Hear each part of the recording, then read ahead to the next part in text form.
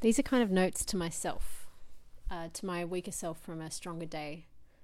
And maybe they're kind of for you too.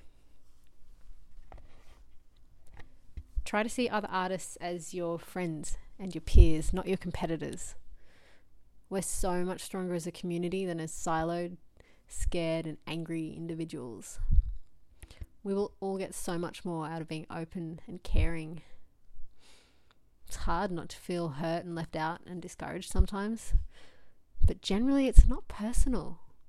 And your community of wonderful, like-minded, creative people that you've cultivated will back you up. I'm still working on trusting that. Go out of your way to connect with people you think share the same concerns as you.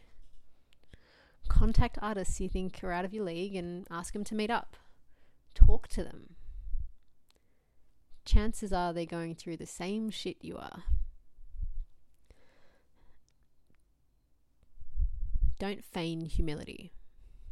And if you don't feel it, don't cultivate it. Mostly you don't need to be humble. Fuck it. Not everyone will like you. Stop apologizing for everything and for nothing. It's okay to ask for things. And it's okay to be disappointed. Don't give yourself a hard time for feeling the way you do. Some days you might hate everyone. Fuck the community. Fuck being caring. And that's okay. You can have those days and know that they will pass.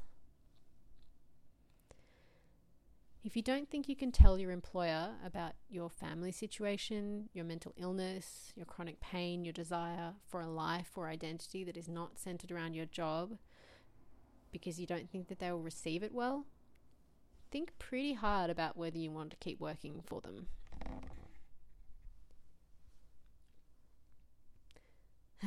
You don't need my pep talk. You see, self-deprecation sneaks back in. I feel indulgent and exposed. But that's all part of it, right?